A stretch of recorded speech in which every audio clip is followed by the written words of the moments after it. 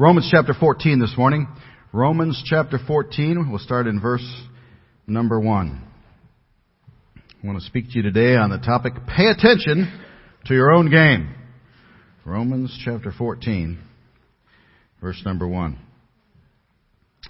Receive one who is weak in the faith, but not to disputes over doubtful things. For one believes he may eat all things, but he who is weak eats only vegetables. Let not him who eats despise him who does not eat, and let not him who does not eat judge him who eats, for God has received him. Who are you to judge another's servant?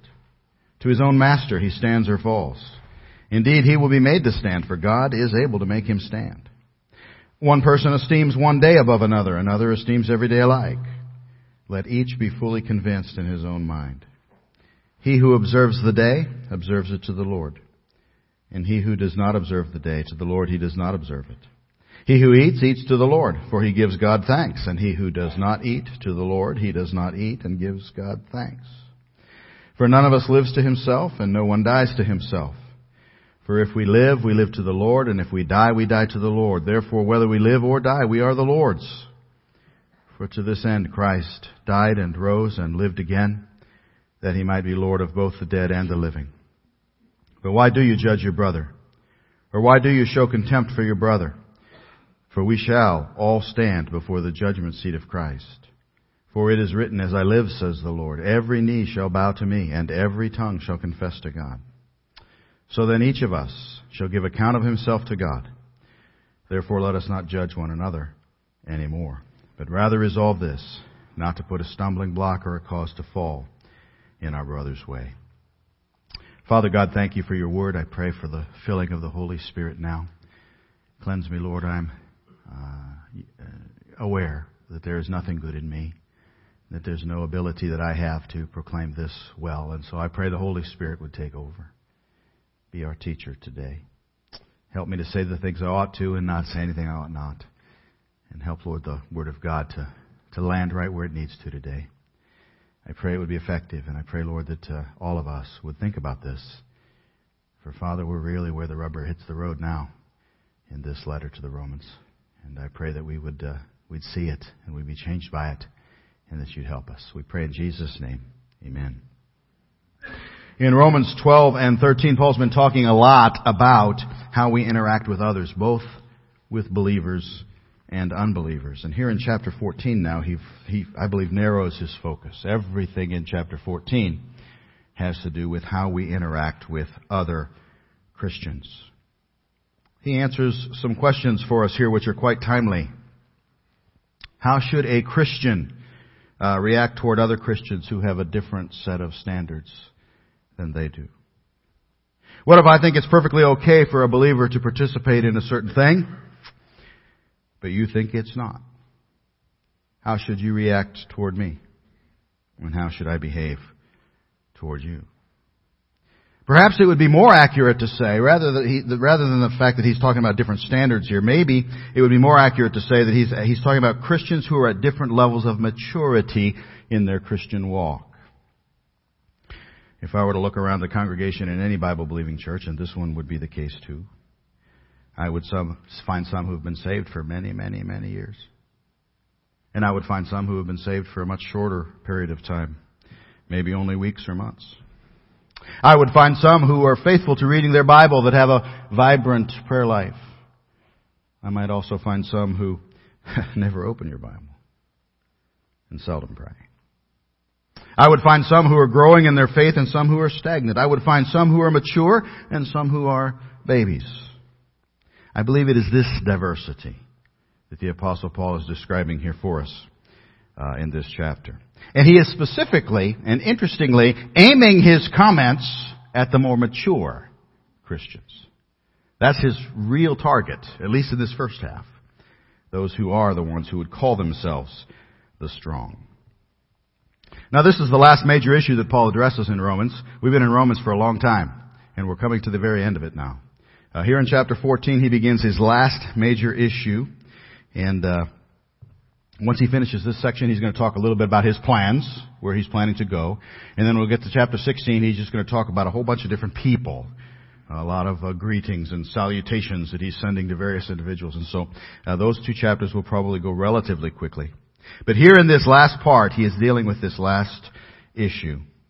And it's interesting that this is the longest amount of space that he gives to any issue in this last part of the book of Romans.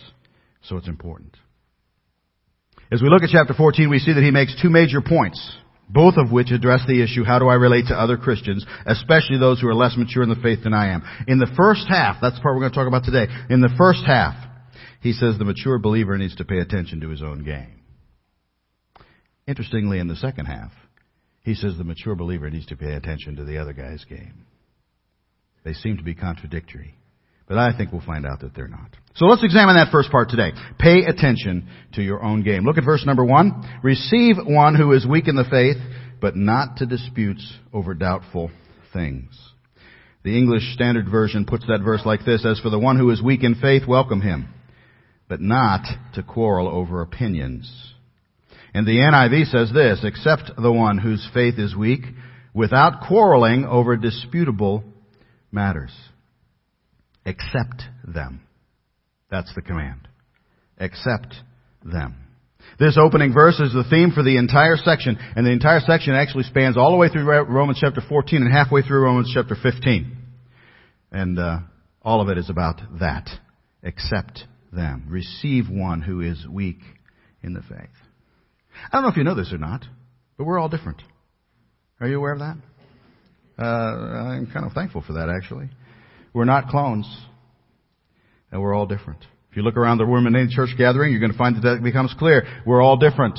You're going to find some who can sing and lead worship. Thank God for that. You're going to find some who can teach and preach the glories of God's Word, and thank God for that. You're going to find some who are mechanically apt, and they can keep the building going and the air conditioning on and the heat running and all those important things. Some are fastidious and keep the Lord's house clean. Some are creative and keep the Lord's house beautiful. Some are evangelistic and keep the Lord's house full. Some are quietly prayerful. And we probably won't know about their usefulness until we get to heaven and see what has happened as a result of that. But all different. All different. And we thank God for that diversity, don't we? And yet, along with all the positives that come from that diversity, there are also some things that we would say are problems. We tend to praise God for the gifts others bring, but we also have this annoying and sinful tendency to disapprove of things in their lives that are just not quite the way we would do them. We might accept them, but with conditions. We want them to believe like us. We want them to behave like us. We want them to dress like us. We want them to speak like us. We want them to sing like us. We want them to read out of the same Bible version as us. And when they don't, well, we get a little bit peeved. Our lips curl a little bit. And the acceptance becomes strained, doesn't it? In his commentary on Romans, James Montgomery Boyce told a story on my favorite preacher of all time, and that's Charles Haddon Spurgeon. Charles Haddon Spurgeon was an interesting guy, if you ever have a chance to read more about him. Here's what he said about him. He said, Charles Spurgeon was the greatest preacher of his age, but he was frequently criticized for being funny. When one woman objected to the humor he inserted into his sermons, Spurgeon told her, Madam, you would think a great deal better of me if you knew the funny things I kept out. Spurgeon was a character.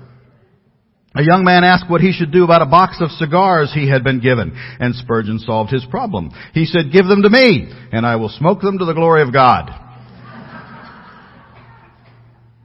You know, Charles Spurgeon did smoke cigars. But there came a day when he was walking down the road. This is the truth. He was walking down the road and he saw a sign in the cigar shop that said, buy the brand of cigars that Spurgeon smokes. And he never smoked another one. He said that was not the witness he wanted to have. But nonetheless, on another occasion, Spurgeon was criticized for traveling to meetings in a first-class railway carriage. His antagonist said, Mr. Spurgeon, what are you doing up here? I'm riding back there in the third-class carriage, taking care of the Lord's money. And Spurgeon replied that I am up here in the first-class carriage, taking care of the Lord's servant. Differences. He was different than a lot of people thought he ought to have been. And those differences are the issue I think Paul is addressing in this section. He's talking about two classes of people. He's talking about some that he calls weak. He's talking about some that he calls strong. And in describing these two groups, he draws upon some issues. And let's just mention those issues quickly. They're really not the main point. They're just illustrations that he uses, but they help us to see where he's going. The first issue is seen in verses 2 through 3. Verses 2 and 3. One believes he may eat all things, but he who is weak eats only vegetables. Let not him who eats despise him who does not eat, and let not him who does not eat judge him who eats, for God has received him. So this first issue had to do with variations in diets that were apparently a concern to some.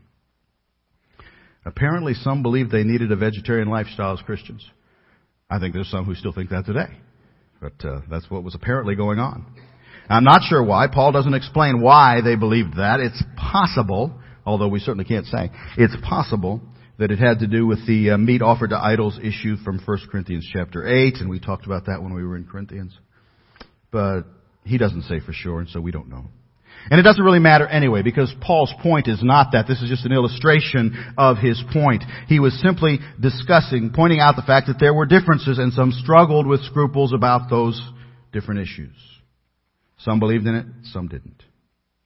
And his command was clear, regardless of where you fall on the issue, Christians are to accept those other Christians who might fall on the other side of the issue. He said here, if you are a strong Christian who knows that our faith has nothing to do with food or drink, you ought not to look down on the scruples of the weaker ones who do. And if you are the weaker Christian who has not yet come to grips with the grace of God in areas such as this, you ought not to judge the ones who have. He gives another example. Another example in verses 5 through 8. One person esteems one day above another, another esteems every day alike. Let each be fully convinced in his own mind. As with the eating of meat here, he's talking about the observance or lack of observance of certain days here, and it's merely an example of his larger point. He's not explaining why this is an issue. Apparently there were some who thought that it was important that they continue to observe some of the Jewish holy days and things like that, a carryover from the Old Testament. And there were others who didn't. The weaker believers still felt the pull of those religious requirements. And again, Paul is merely saying, he's not explaining why that was an issue or if it was even an important issue. He's just saying there are people who have these differences of opinions. What's his point? We ought to accept them, regardless of where we fall. And you can probably think of things that are more relevant to us today than those. But the thing that he's trying to say is, regardless of the issue, whether you believe you're on the strong side of the equation or whether you think you're on the weak side of the equation, you are to accept and receive those whose understanding of it differs from your own. Romans 14:1 is an imperative. It's a command. It's not something that we can say, I don't accept. No. It's a command. We are all to look at Romans 14:1 and say, okay, I am to accept them. So the first thing I wanted to see this morning is that imperative. Accept them. Accept them. But then he gives us a couple of reasons why, and maybe this will help us. First of all, he says we need to accept them because God has accepted them. God has accepted them. Verse number 3, let not him who eats despise him who does not eat, and let not him who does not eat judge him who eats, for God has received him. Who are you to judge another's servant? To his own master he stands or falls. Indeed, he will be made to stand, for God is able to make him stand. You probably ought to circle that little phrase, God has received him, in your Bible. It's very important. One reason for receiving others, even if they have different scruples about things than we, is because God has received them. How ridiculous for us to say, I'm not going to receive them, when God has. I suppose one of the hardest things in my life to get my mind around is that other Christians don't work for me. Other Christians don't work for you. They don't answer to me. They don't answer to you. Paul says here very clearly that they all answer to the same King and to him alone. Other Christians are not my servants, nor are they yours. They, like you, serve the one King and Savior. Walvoord, in his commentary on this, put it like this. He said, one Christian is not above another as his judge. All are equally under Christ, the judge. And so we're not to judge another whom God has already accepted and who belongs to him. And neither are we to think less of such because they have a different set of scruples about things than we do. None of us is to answer to anybody except God. If we all concentrated on pleasing him, think how much more peace there would be in the Church of Jesus Christ. I've told you before about the Disney movie Miracle. It's one of the greatest movies I've ever seen in my life, about one of the greatest sporting events that has ever taken place in the history of mankind. And that was the 1980 Olympic hockey team. Just spectacular. I could wax eloquent about that wonderful team. But in that movie, there is a scene where one of the players is concerned about the performance of a teammate. And Coach Herb Brooks fixes this stern gaze at him and he says this: "You worry about your own game. There's enough there to keep you busy." And I think that could be the theme of what Paul is talking about in these first few verses of chapter 14. You worry about your own game. There's enough there to keep you busy. You see, we're all on the same team.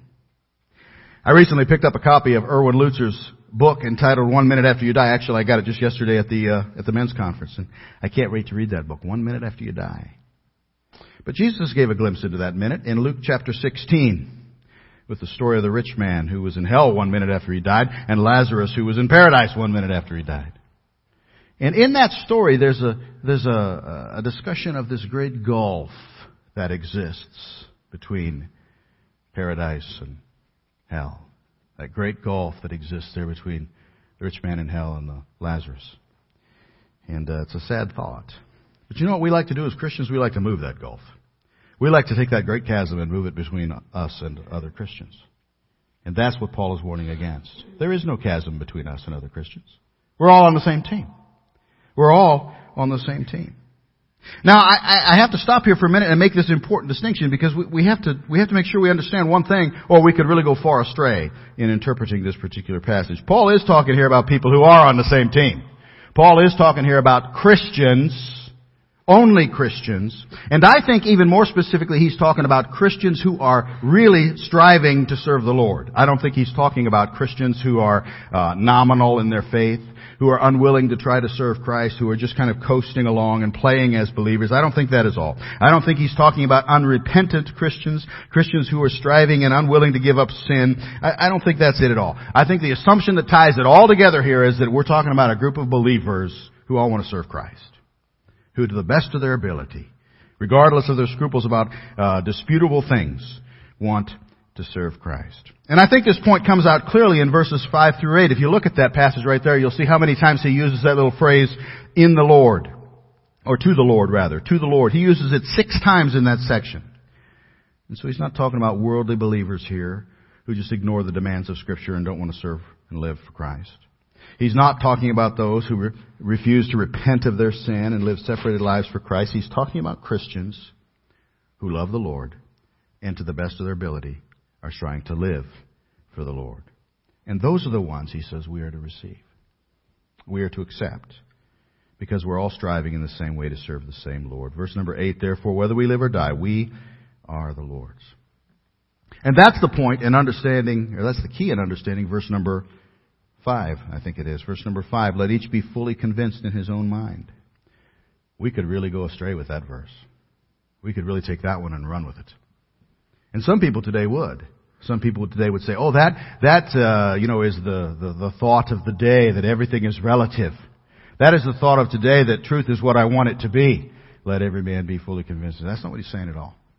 It's not what he's saying at all. And if we understand that he is talking about within the context of, we're talking about believers who love the Lord and who together are trying to strive for serving Him, those are the ones he's saying, let them be fully convinced in their own mind.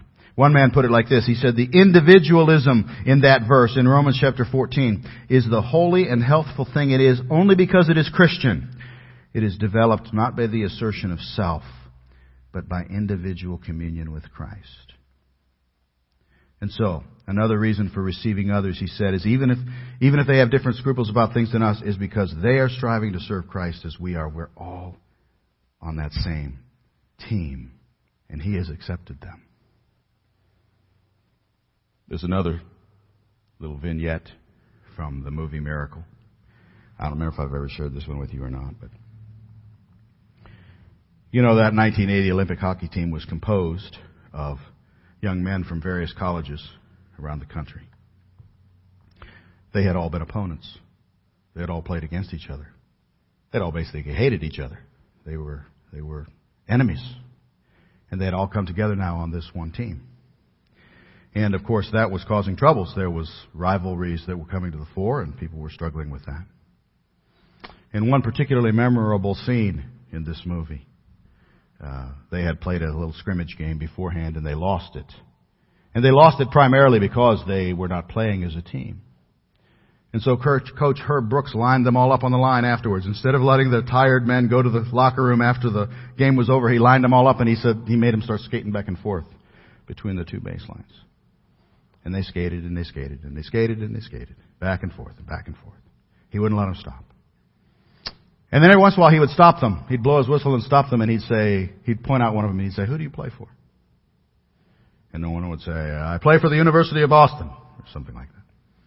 He'd blow the whistle again and he'd say again, and back and forth they'd race, back and forth and back and forth and back and forth. And he'd blow the whistle and he'd look at another one and he'd say, "Who do you play for?"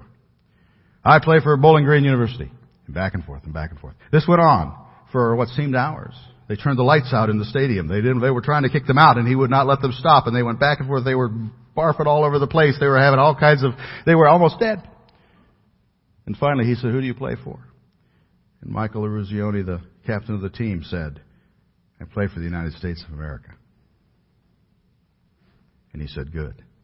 And they all went crawling to the locker room. Folks, sometimes we need to remember who we play for. We play for the same team.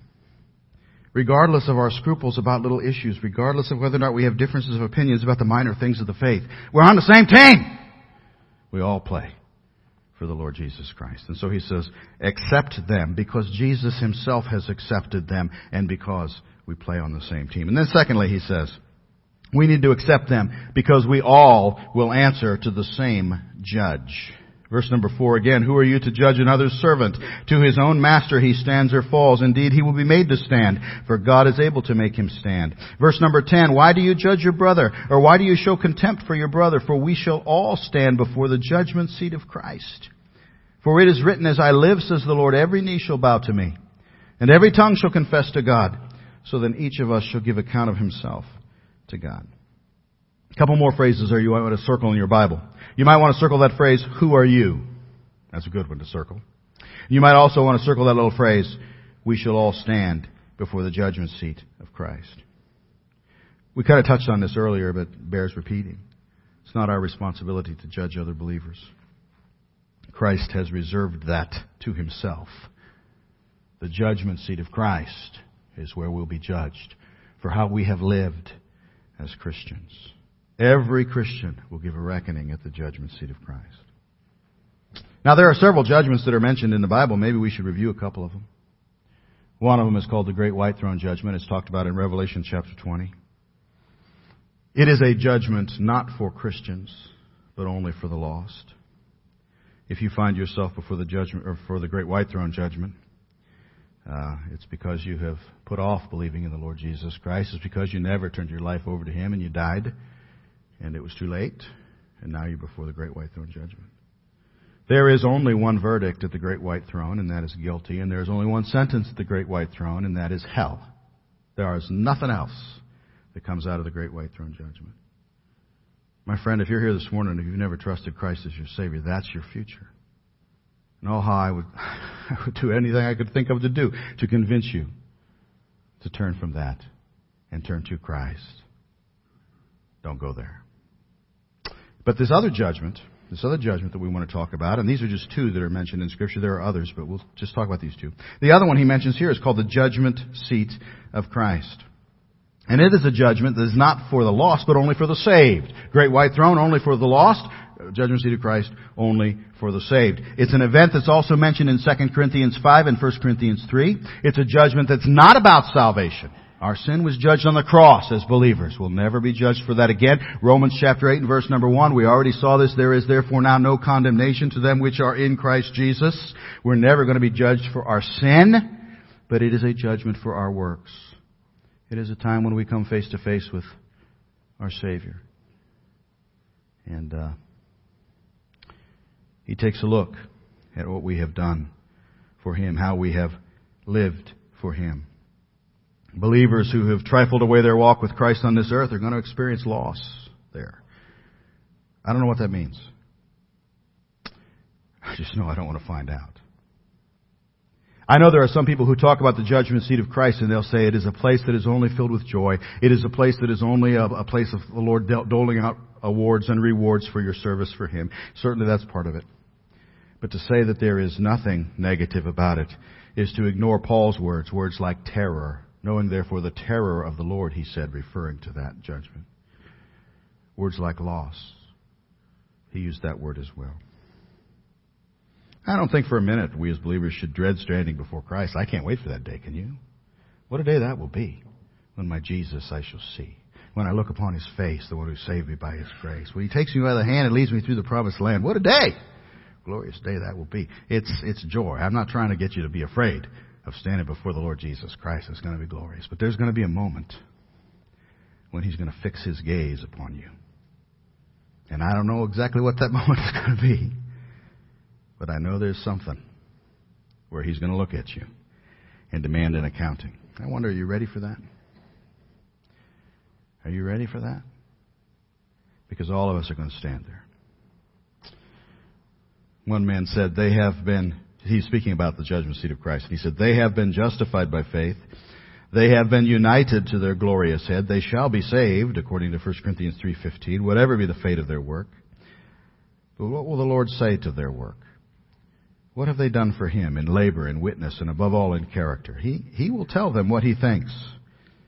He will be infinitely kind. He could be nothing else. But He will not flatter.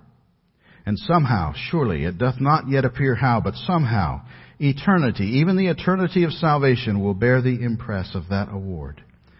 The impress of the past of service estimated by the King. What shall the harvest be? And all this shall take place. This is the special emphasis of the prospect here, with a solemn individuality of inquiry. Every one of us, for himself, shall give account. And so Paul says here that judgment seat of Christ should motivate us. It certainly should motivate us to serve the Lord. There's no doubt about it. He said that the terror of the Lord persuaded him to persuade men. It motivated him. But here in our text, what he's saying is it should motivate us to accept others. Because they're going to stand before the same judgment seat. They're going to be judged by the same judge that we are. That's the person that we are going to have to do with. And that's the person that will take care of these things. So accept them, because they will stand before the same judgment that we will. So our text, receive one who is weak in the faith, but not to disputes over doubtful things. I wonder this morning, are there brothers or sisters of whom you are aware that just think differently about things? I'm not talking about salvation, the fundamentals of the faith. I'm talking about, those little disputable areas, those areas where we have differences of opinion, those areas where we have different scruples, to use the word that's used here. Can you think of somebody like that? Are there people that you struggle with? Paul's word for you here is clear. It is a command. You are to receive them. You are to accept them. And you are to do so because He has accepted them. And because they will stand before the same judge that you will. Yesterday I did attend the first half of that men's conference with Brother Tim and Brother Don. And I agree with them. It was wonderful. The preaching was phenomenal that I heard. They've both made it very clear to me that I missed out on the best, but it was still wonderful. But then there was the music. I'm a firm believer in blended worship in a music program. Here in this church, we sing a mix of old hymns and new choruses. We have a praise team. We have a praise band. But their role is never to perform. Their role is not that. Their role is to assist us in worshiping God through song. And you know what? I don't know if you've been to some other places, but sometimes musicians forget that. Sometimes they consider themselves performers and the song service becomes a concert. And many churches today have chosen that format and they have, made it a conscious decision to do so, that they would rather have a concert than congregational singing. They call that worship. I personally struggle with using that word for that. Yesterday's music fell into that category. The percussion and the band were so loud that you could hardly hear the words.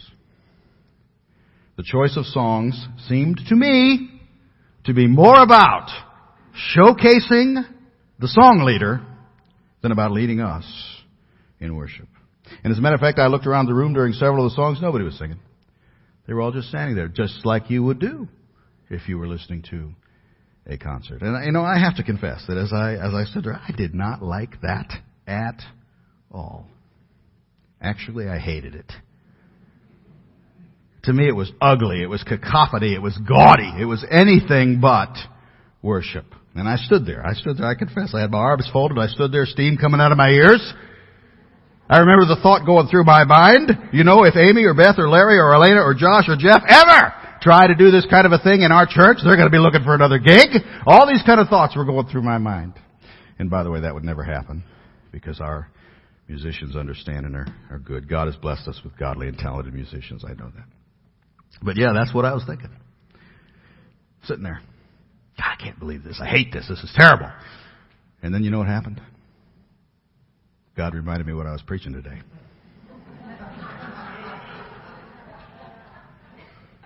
Receive them.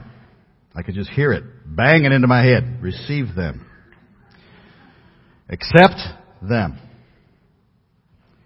And I watched these intensifying gyrations that were occurring in front of me, and I struggled with that. God has accepted them. Who are you to judge another's servant? These things were just banging around in my head.